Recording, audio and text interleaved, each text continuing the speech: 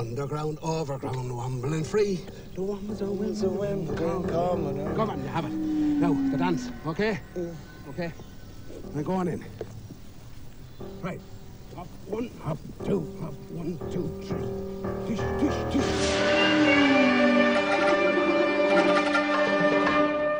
It's lovely to be here again. I'm Donnacha Tiernan. I'm Rory Moore. This is the podcast for you, sirs. We're going to Play be some nice rain sounds in the background.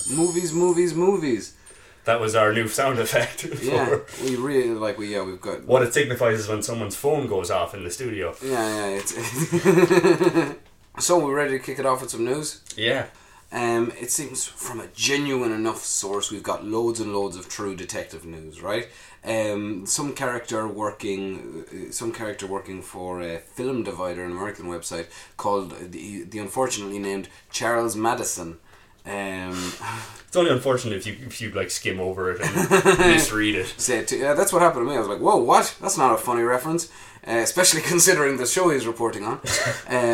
My God, wouldn't you love to see Nick Pizzolatto dramatise the Charles Manson affair? That's off topic in a scary direction. Yeah, okay. Anyway, someone needs to dramatise it soon, though, before it's just, pastiche. Anyway, Charles Madison seems to have gotten Nick Pizzolatto drunk and just gotten all the information out of him, like that priest in the Father Ted Christmas special who gets seduced by Todd Bumptious, because there's just so much in it, like... He seems to tout himself as a bit of a Nolan of television with all the secrecy, but here we are, loads of information on it. First of all, Colin Farrell, it can be confirmed, has been offered a part in it, and to be honest, you'd be nuts to turn it down. I think we can nearly... Is that absolute confirmation though? He has been that much has been confirmed by Nick Pizzolatto, Nick Pizza, Nick Pizza. There I said it. All right, it's fine. Let's just call him Zah from now on. Yeah, Zah, Nick Zah. All right. Anyway, Colin Farrell has been offered a role, as has Taylor Kish. Now, this article, I don't know. Do I recommend you go near it or not? Mainly because it gives away an awful lot. Like, for instance, it says the Colin Farrell character, block your ears if you don't want to know anything, will have terrible problems with cocaine and anger management. Now. We know it's to be set in LA. There will be 3 detectives. The other one is rumoured to be Jessica Chastain, which is great to see, because I mean there was a little bit of a lack of female characters in the first one. Like Rebecca Monaghan kind of did the best with what she had, but Michelle Monaghan, and who was the other? Michelle Monaghan, that's the one. There was no one else really in the. Well, Woody Harrelson's love interest. Which one? Yeah, fair enough. His teenage sex toy, or the DA's, the one working at the DA's She was office? like an assistant, or Anyway, loads more on True Detective, so it seems it will be happening. The only question is when, and of course the other big bit of doozy is that they're going to be using a number of different directors, and they have been, by all rumour and account, and this movie divide thing seems to be as good of a rumour mill as any. They're offering it around to apparently very high profile directors, and the only one that's been directly mentioned in the article is maybe William Friedkin, which, my God, would be fantastic. Yeah, but also kind of a shot in the arm for him. How do you mean? As in, like, to get a chance to do something that dense. He hasn't really done anything like that in a while. Yeah, it's true, but I'd never say his best is behind him. I was a big fan of Killer Joe now, for instance. Yeah. But anyway, who else would you rather see in this, like? Well, you laughed off camera, off whatever this thing in front of us is. Michael Haneke? No? Yeah, Michael Haneke. No, I'm not seeing that. No? I'm not, like, what? I want to have to, like, squint and watch in the distance while things are happening, and I'm not sure what they are, and just, like, it's kind of like, shouldn't someone be following them with the camera? There'll be, like, what's the point in having the likes of Colin Farrell and Jessica Chastain on set if they don't talk?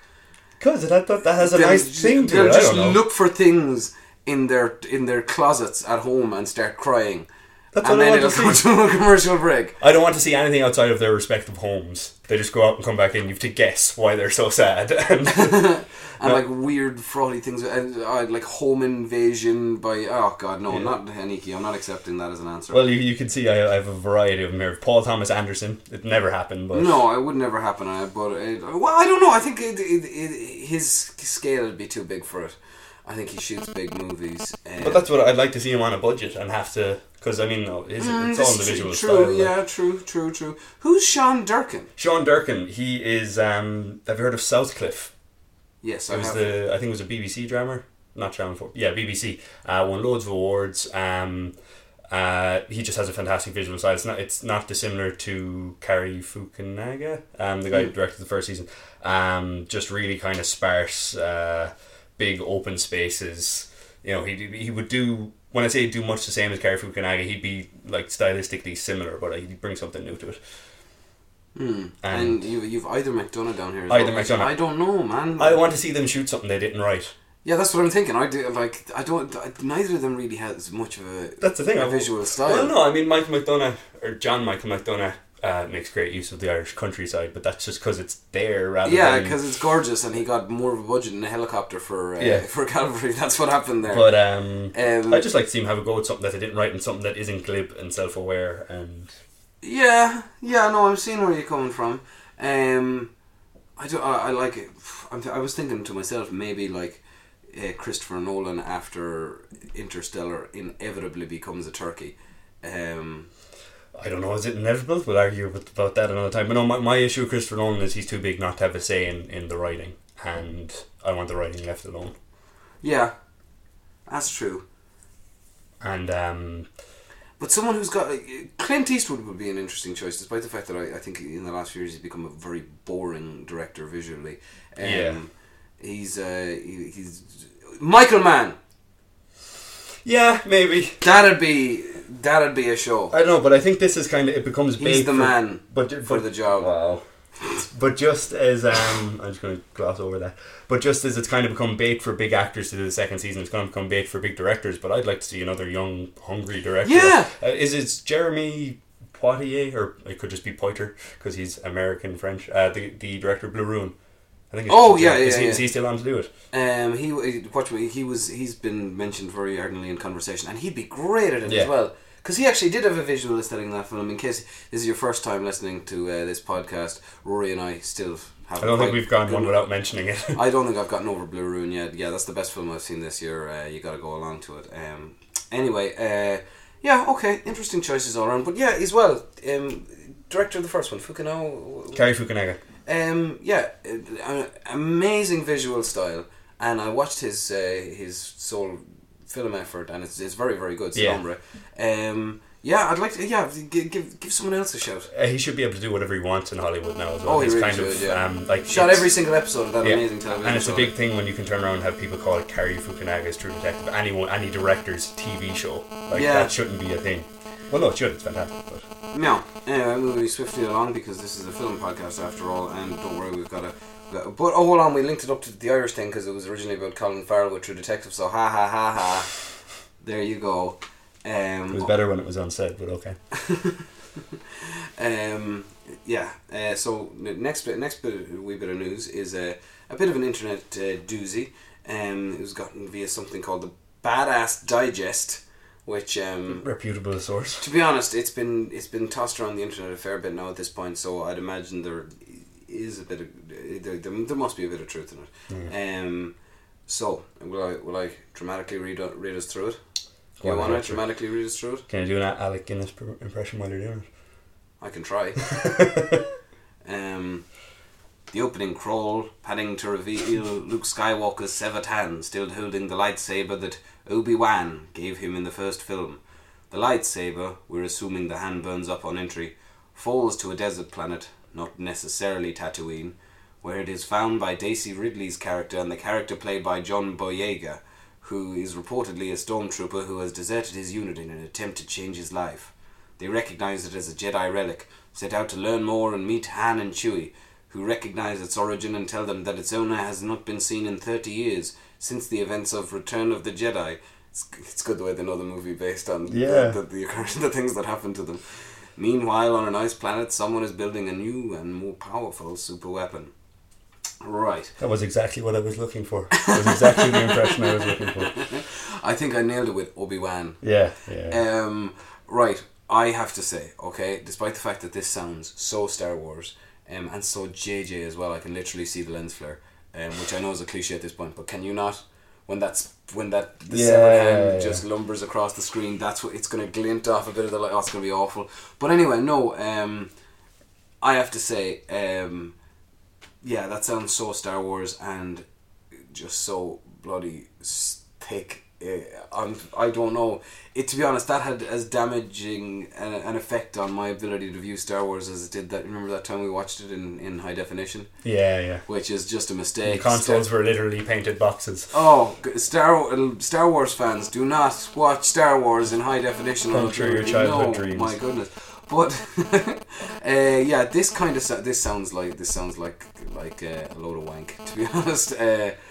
I'm not really I'm the jury's right, out on anything. Right, hold on. So this right. I hope it's not true because there's a few things I like to point out. First of all, yeah, these characters we find out more and they recognize it as a Jedi relic, and then they set out to learn more and meet Han and Chewie. Yeah, that happens. Anyway, in a galaxy of infinite possibilities. You could argue if Luke has disappeared, then Jedi stuff is rare, so could only be one or two owners. But yeah, but that's actually the main thing that bothers me about the fact that if the Jedi are still recluse, and I wanted to see, when you get a time jump in something, and so a seed that was planted at the start has blossomed and become this whole other thing. If it's just going to be still a Jedi-less universe, I'm kind of like, I'd rather see New Republic. Yes, I'm still holding on to the canon from the books, alright? yeah, you are. Which apparently has been completely disregarded. Yeah, completely. Also, I love the way Han and Chewie are able to refer to their previous experiences with Luke Skywalker as the offensive return of the Jedi. Yeah. You haven't seen him in about 30 years.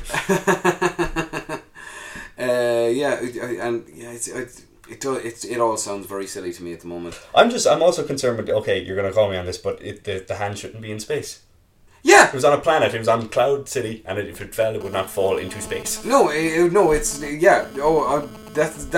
that's the main stupid thing. Now, to be honest, that's patently ridiculous. So patently ridiculous that we spent 4 or 5 minutes talking about it on the podcast. Yeah, I know. God, but they got us. The fact of the matter is, you can't walk 2 steps on the internet these days without running into some new Star Wars news. So you gotta, and God, look. All right, let's make a pact. Let's no Star Wars news for a month.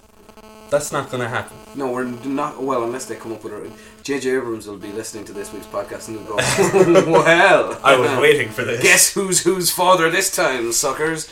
Not really too interested in that. And as well, just again to go back to it, I can't think of anything more moronic than spinning away from the writing role and seeing a hand with a lightsaber in it. But I don't know what they could possibly do that's going to, we're still going to be sitting in the cinema on hopefully in a preview, but definitely on the first or second night. This is preview, baby! Anyone who reads anything online, no matter what they read, they're still going to be in there. Yeah, that's just true. So it could be this movie specifically about how you are a dickhead, and they're still going to be sitting there watching, hey, I'm in it. Yeah, the Star Wars Episode 7, the live feed of Donncha Tiernan's mother's head getting cut off. Oh, right, I'll be there. Anyway. They did say it was getting darker, so... Okay. Yeah, well, it's a sequel. It's got to get darker, doesn't it? Yeah, that's one thing that I can guarantee you about any of the new Star Wars films is that they'll be much darker than the last one. 50 Shades of Increasing Grey. That's good. Also, on a bum note as well, the teaser for 50 Shades of Grey was released today. Bum note? Was that intentional? Yeah. Oh God, that's a film that I am writing the review for that. I am signing up for the preview of that because I read that book to see what all the hype was about, and I have no idea how they're not going to make this. Nay, softcore porn, hardcore porn. That book is ridiculous. I'm still innocent and uninitiated, and I will remain so, I think. Yeah, don't bother, really. But it's just I think actually a new form of fetish was born out of being the ability to watch women reading 50 Shades on public transport. Now, I'm not going to shit on it from a literary perspective. I just admitted to reading the expanded universe of Star Wars, but Right. How will you recently hopped up to the Galway Film Fleadh? I did indeed, and I'd say the most comprehensive coverage you're going to find of it. First of all, it was a bumper year for Irish film, apparently. nay, more so than the fact that it's an Irish film festival anyway, but it was jam-packed full of great films by all accounts. I only stayed for the one night, sadly, but I did get a screening. But yeah, if you go onto the site and just click on the Galway Film Fleadh link, it'll link you to all the reviews, such as The Poison Pen and Light of Day, which were the two films crowdfunded and made by master students in Filmbase. So they've literally been made in the last 2 months and were very well received. We have the opening film, which was Begin Again, which we're going to talk about a little bit later. Glasslands and Patrick's Day, which won the joint award, the former being Gerard Barrett's follow-up feature. You're going to talk a little bit about Pilgrim Hill later, and Terry McMahon, who, if you click on the In Conversation tab on the website, you'll get an interview with him. And then there's just, like, I could go on and on. We've Unbruntoness, A Night in Game Falling, Darkness on the Edge of Town. There was very few bum notes. We were at Film Ireland, we were quite positive about Irish film, shockingly. So yeah, the only one I actually managed to see was Darkness on the Edge of Town, which I won't spend too much time on. I think it's Mr. Oisin Hanlon reviewed it on the website. Beautifully shot, great idea. Script didn't really hang together and the chemistry wasn't really there in the performances, but overall still a great film from, I think it was Patrick Ryan of Lagoon Pictures. So yeah, click onto the website and have a look. Cool beans, very good. And that was Rory from the Galway Film Fleadh. There, as he said, there's plenty of reviews from all the films that went up there. I'm particularly interested in seeing those two film-based master students funded projects. One of which was written by Owen Colfer. Remember Artemis Fowl? Go away! Yeah, Poison Pen. It's about I'm not even going to summarise. I'm not sure what it's about. But yeah, it was very well received. It's a comedy. Wow, and he gave one of his scripts to the film-based master students. Yeah. What a top dude. Yeah. Well, you say gave, again, apparently they were very good. Yeah. People also gave them 25 grand to make them, so... Yeah, wow, really looking forward to seeing them. They're features, yes? Yeah. Wow. Both. One is a mockumentary about the making of a B vampire movie, and the other is a romantic comedy.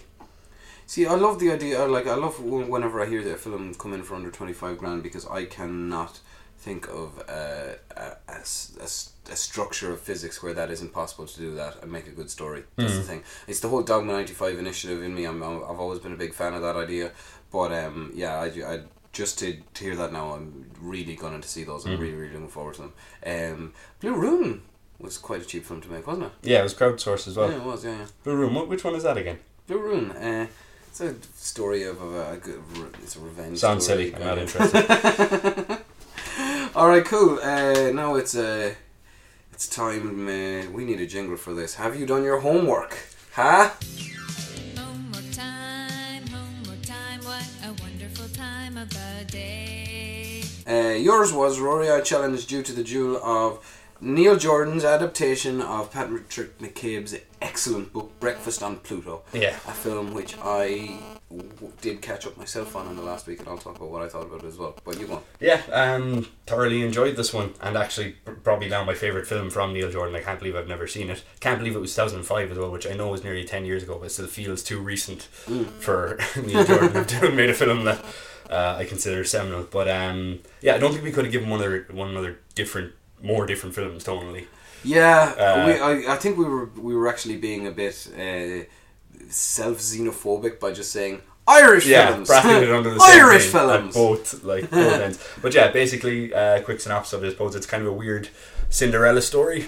Patrick Braden is it, played by Cillian Murphy, is a cross-dresser living in small town Ireland in the 70s, who basically just goes from place to place looking for I wouldn't even say looking for acceptance, saying this is what I am and accept it. Yeah, kind of.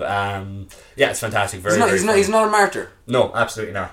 And you have the backdrop of the Troubles, I suppose, and he's living on a border town, and yeah, there's a lot going on underneath, but on the surface it is just a story about this man looking for acceptance. There are real shades of Paris, Texas in this one. Wim Wenders' masterpiece. There are real shades of that. I rewatched it because just upon assigning it I realised I hadn't actually seen it in years. And yeah, no, I wouldn't.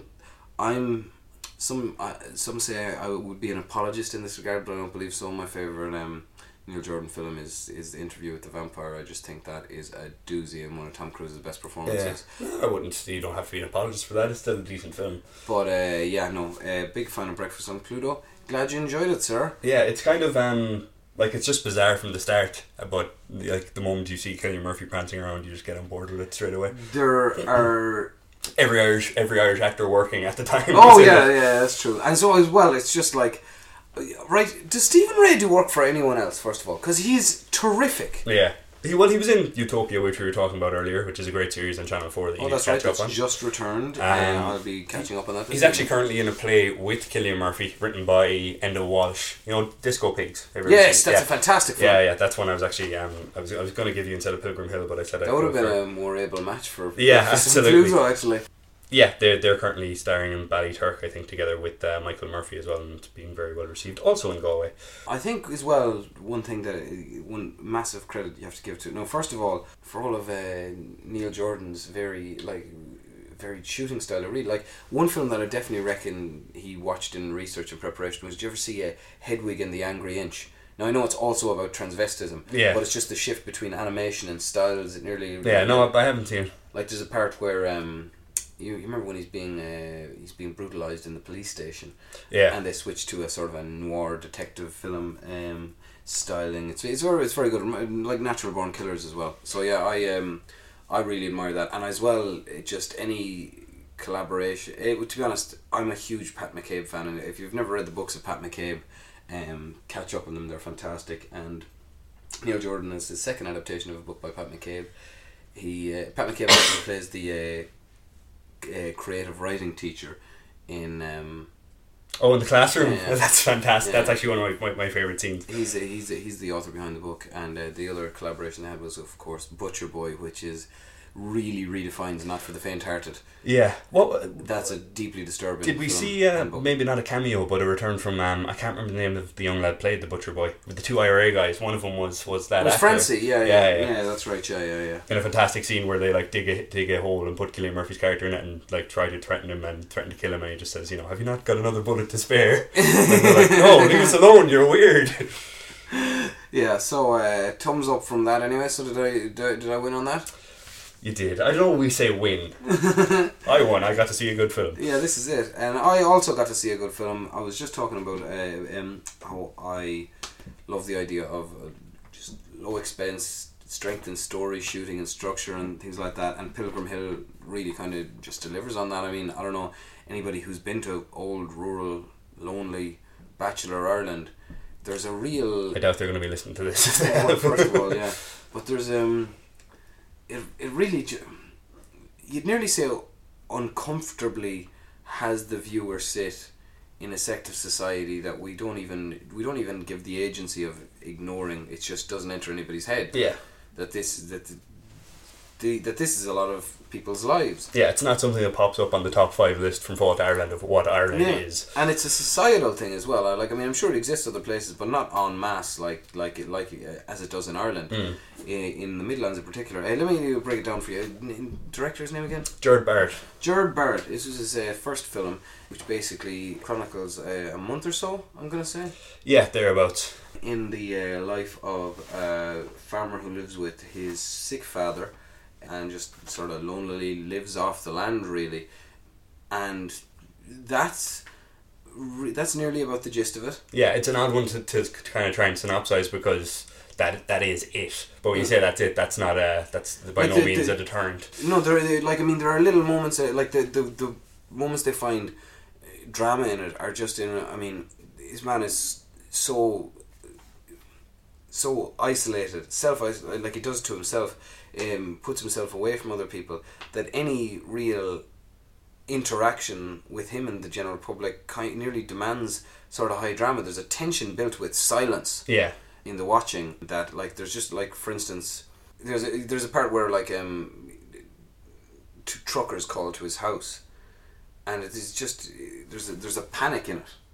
And as well, when he's pulled over by the guard, there's just an insane panic in it. In what's a regular scene in an everyday movie, but in this one, it's down to the strength of the way it's shot. Yeah, he's not trying to do a Ken Loach in it in that he wants to dwell in misery. He just wants to shoot his own way.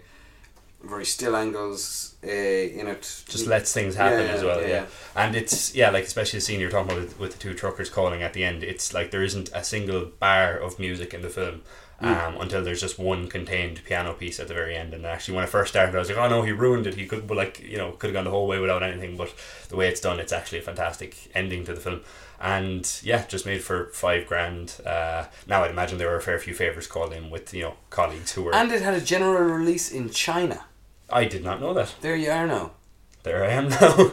That's what China think we are now. Isn't that fantastic? I just for Jared Bard, that's just ridiculous. I was looking at all the countries that it made money in, and it made more than made its money back. It obviously it made probably its most in Ireland, but it had a box office sum in China, which is crazy. Yeah, and obviously his follow-up feature then was the one that was a joint winner this year, Glassland, with Jack Rayner, Tony Collette and Michael Smiley, actually, who you're a fan of. Michael Smiley? Oh yeah, I watched that. Yeah, I'm mad to see it. I didn't get a chance to stick around for the screening, unfortunately, but it was very well received, and it's basically, people are talking about how he's kind of, now that he has a budget, this will travel. And actually he's won Pilgrim Hill, particularly because it's the only one I've seen, really reminded me of Sean Durkin and Southcliffe, and then my mind leaped there from he would be a good pick for True Detective.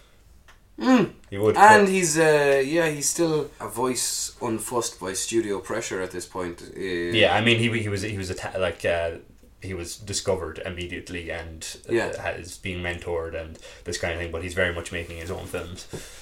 Cool. Well, alright, so I had a novel idea for, by the way, you won as well. We're still sort of placating each other. God, I'm going to try and sneak in a film that I hate soon enough and just see how you react to it. How mad I get. Well, then you discover I actually haven't been watching them. And yeah, it'll be awkward. Yeah, Wikipedia is a doozy, isn't it? Yeah. Now, just in conjunction with the last night's final night ever of Monty Pythoning, which was shown actually live in an awful lot of cinemas nationwide. British comedies? Yeah, works for me. Have you seen the Ealing classic Kind Hearts and Cornet with none other than Alec Guinness playing presumably several members of the same family? Haven't even heard of it, but if Alec Guinness is doing an Eddie Murphy, I will most certainly watch that, yeah. And I will give you Whoops Apocalypse, either based on, I think I spoke about it briefly before, but when we were talking about Rick Mail, yeah. So actually, it's just made me sad now, but yeah, fantastic. We were commemorating Rick Mail. Yeah, yeah, I suppose we did. Yeah, we have an official online document of commemoration of Rick Mail. Yeah, once again, can you edit in a few seconds silence for Rick Mail there, and we'll just keep talking. Right, meow. I believe it's on to reviews time. Yeah. Actually, talking about films, which you know. That's not what we. And I'm gonna. You've got two this week, so I'm gonna push you out to go for one first there. All right, so this one I'm just gonna get out of the way, ripping off the Band-Aid and crying profusely. I saw Pudsey the dog.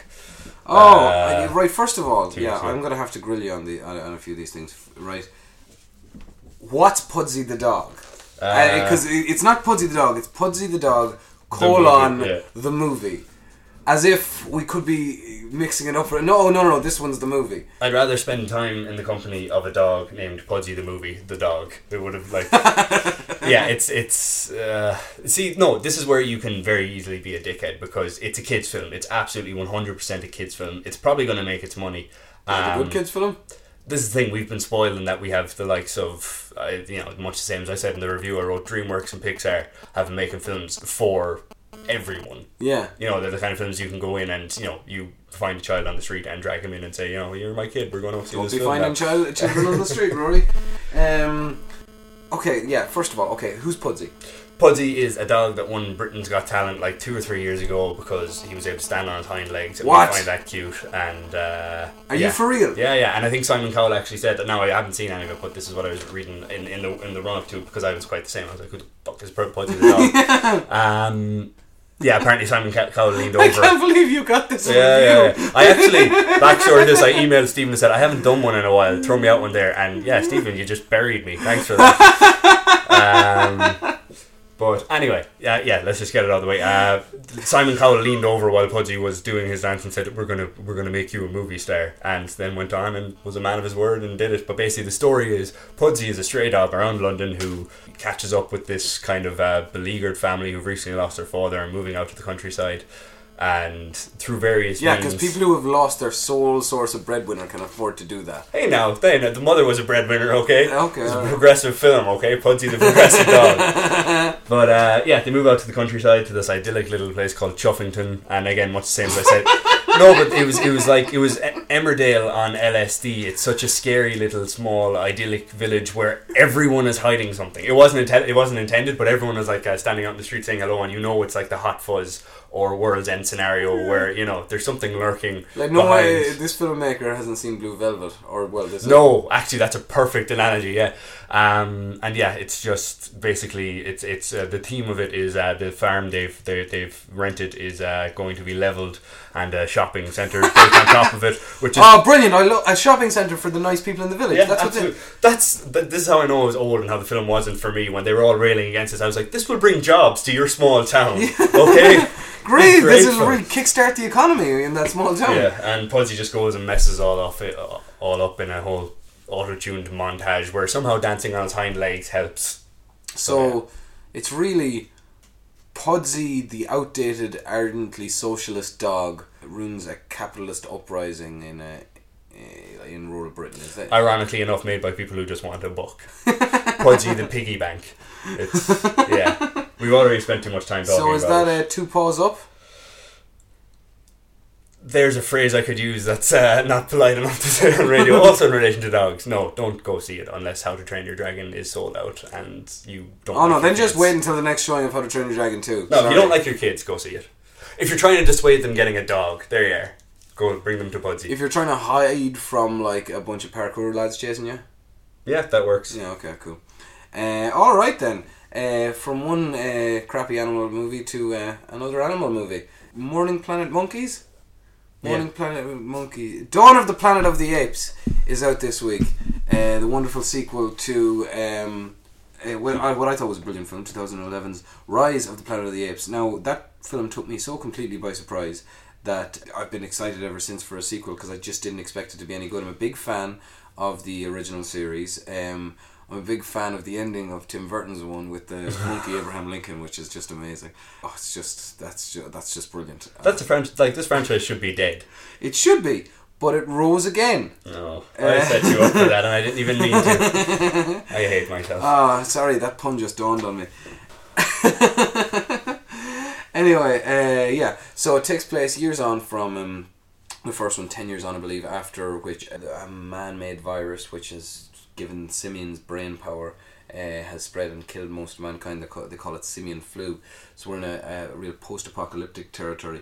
We open up the film with, actually, it's a fantastic sequence where it shows the virus spreading around the world via like red jet streams around the globe, and the countries are sort of filled in with news footage. It was very, very well done, and it covers 10 years of it. And essentially then we cut to the woods outside San Francisco, where we last saw Caesar, here played by Andy Serkis. Literally, the apes are played by people. Yeah. I love that. All of them. All of them, yeah, it's fantastic. And then Jason Clarke's character, who's one of the leaders of the humans, along with Gary Oldman and his Mrs. Kerry Russell, who's one of the more offensively useless female characters this year. That's a criticism.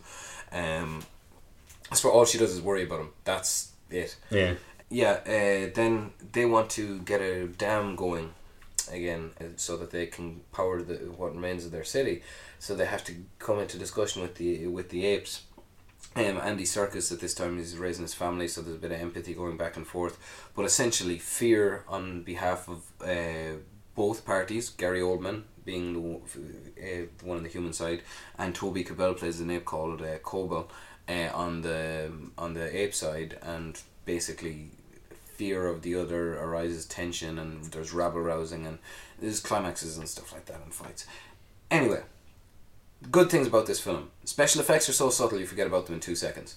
Seriously amazing stuff. They've basically taken James Cameron's technology from Avatar, being the volume, the in-house massive studio sized camera that you act inside, and they found a way to bring it outside by way of they've fused the technology with these wee helicopters they use to survey lands 3D. Yeah, ornithopters. It's fantastic. But yeah, really, you forget about them the special effects in the second. Now the opening is basic. It reminded me. It's like a mix of the opening of 2001 and Apocalypto. You're watching like tribalism thing. It's really calm and beautiful. But then there'll be the odd time where the apes do something just to show just mind-numbing strength. Now, the plot, arising from the fear, it's not as interesting thematically as that of the first one, which had to do with playing God. But director Matt Reeves, previously of Cloverfield, you're not a big fan of Cloverfield, are you? I like Cloverfield. I distinctly remember the first time I watched it and loved it, and had I had no repeat watching, so I'd still love it. Yeah, it's still a good movie, good directing style. So, it's one of the few films that you're like kind of rooting for the monster just so they can shut that guy up. Let Me In, which is actually an able enough remake, but albeit an unnecessary one. Anyway, he's shot this excellently. He's really, really not just with the special effects, but with there's a time where one of the apes hijacks a tank, and the way it follows the turret, he has the camera mounted in a certain way, very Breaking Bad style. Yeah, it's shot excellently. The soundtrack really harkens back to the original 70s, 60s, 70s films, where it's a bit B-movie-ish and there's loads of steel drums.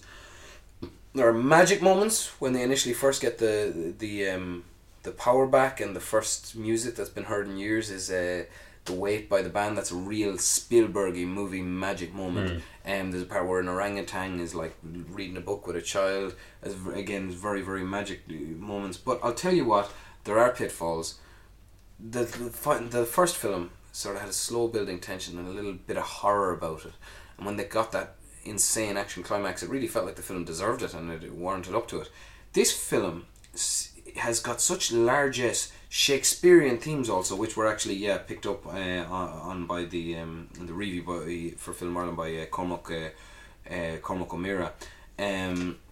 There's nearly Shakespearean things going on, like friends falling out. There's an Iago in the form of Cobal, and then, despite the fact that everything is played out logically, there's a massive action scene at the end that just doesn't feel like it belongs personally. Oh, and all the action follows logic. There's no mayhem about it. Like, you can see why they do everything they do. At the same time, I'm looking forward to the next film, which engages to be an all-out war, rather than because this felt like it was going one way, and then the ending felt a bit enamelled onto it.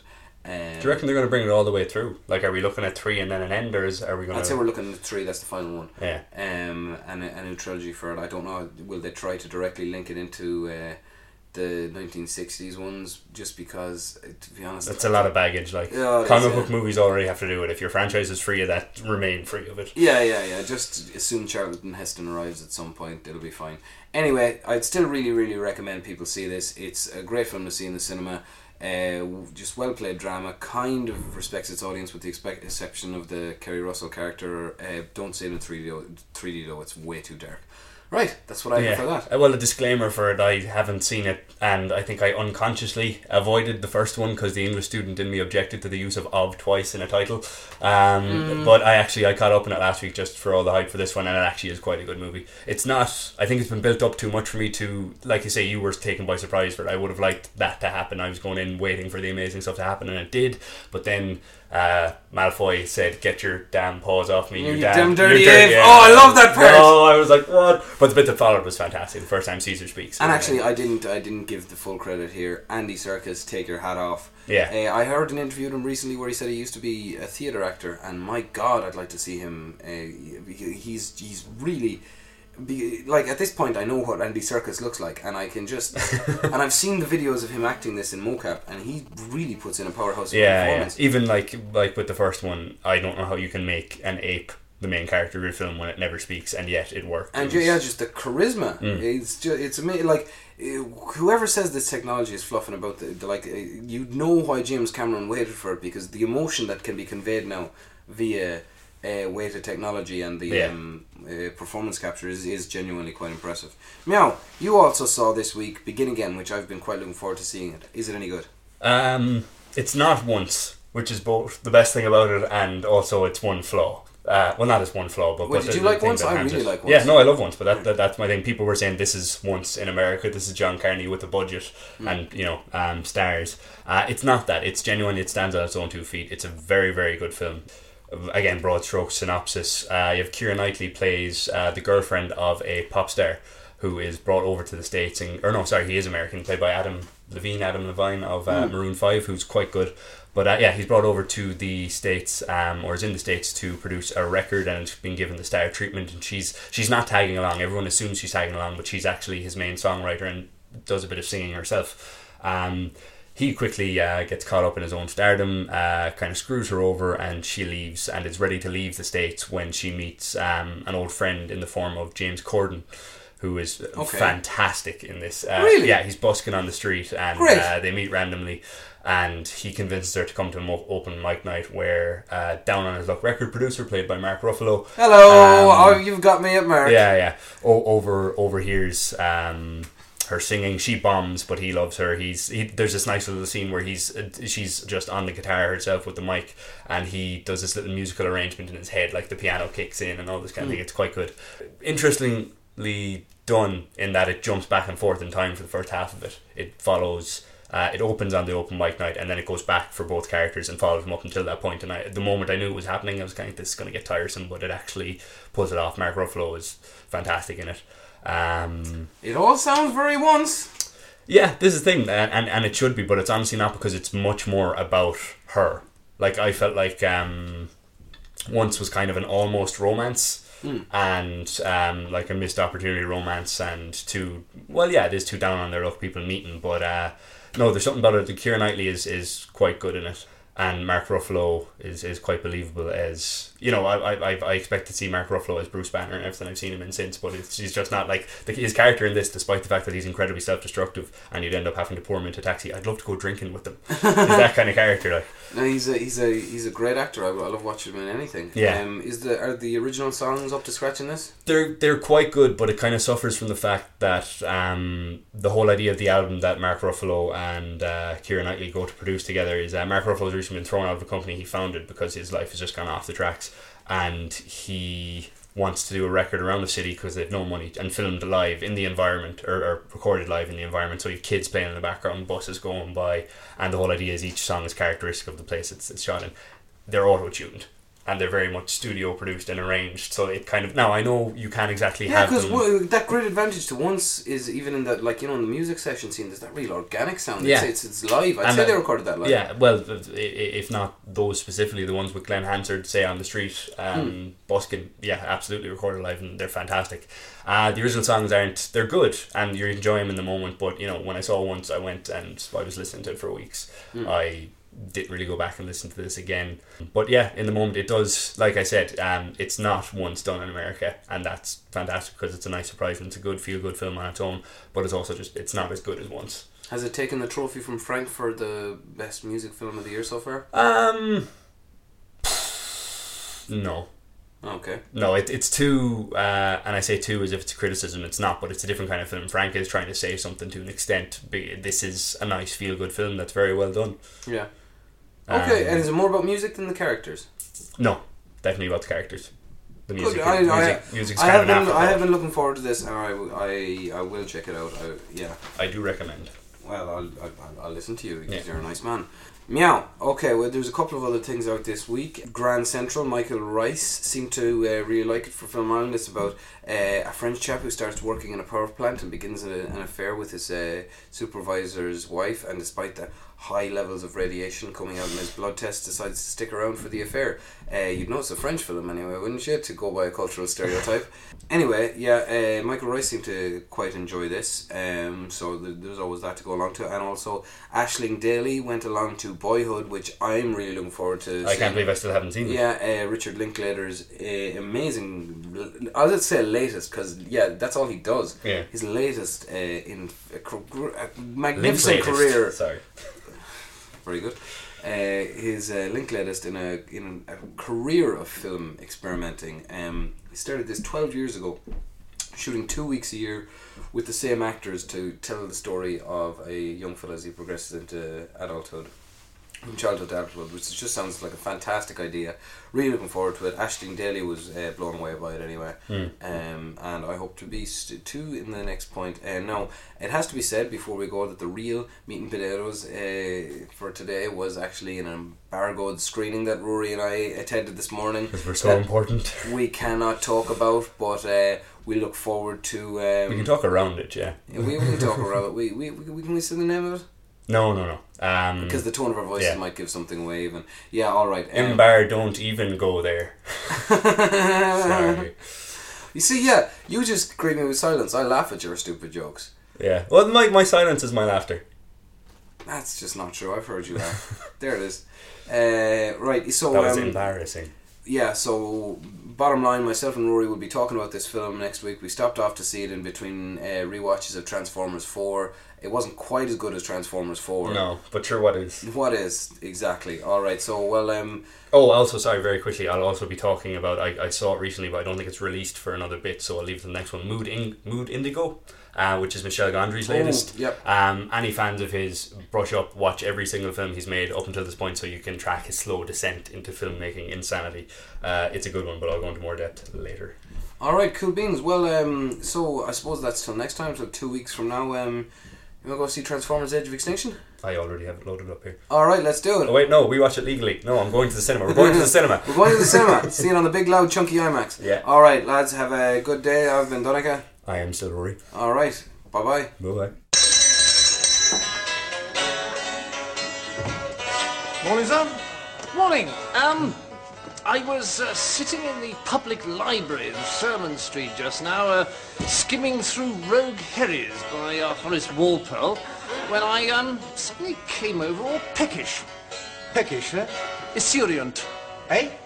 Yeah, what all hungry like. Ah, hungry. In a nutshell, so I thought to myself, a little fermented curd will do the trick. So I curtailed my wall-poling activities, sallied forth and infiltrated your place of purveyance to negotiate the bending of some cheesy comestibles. Come again?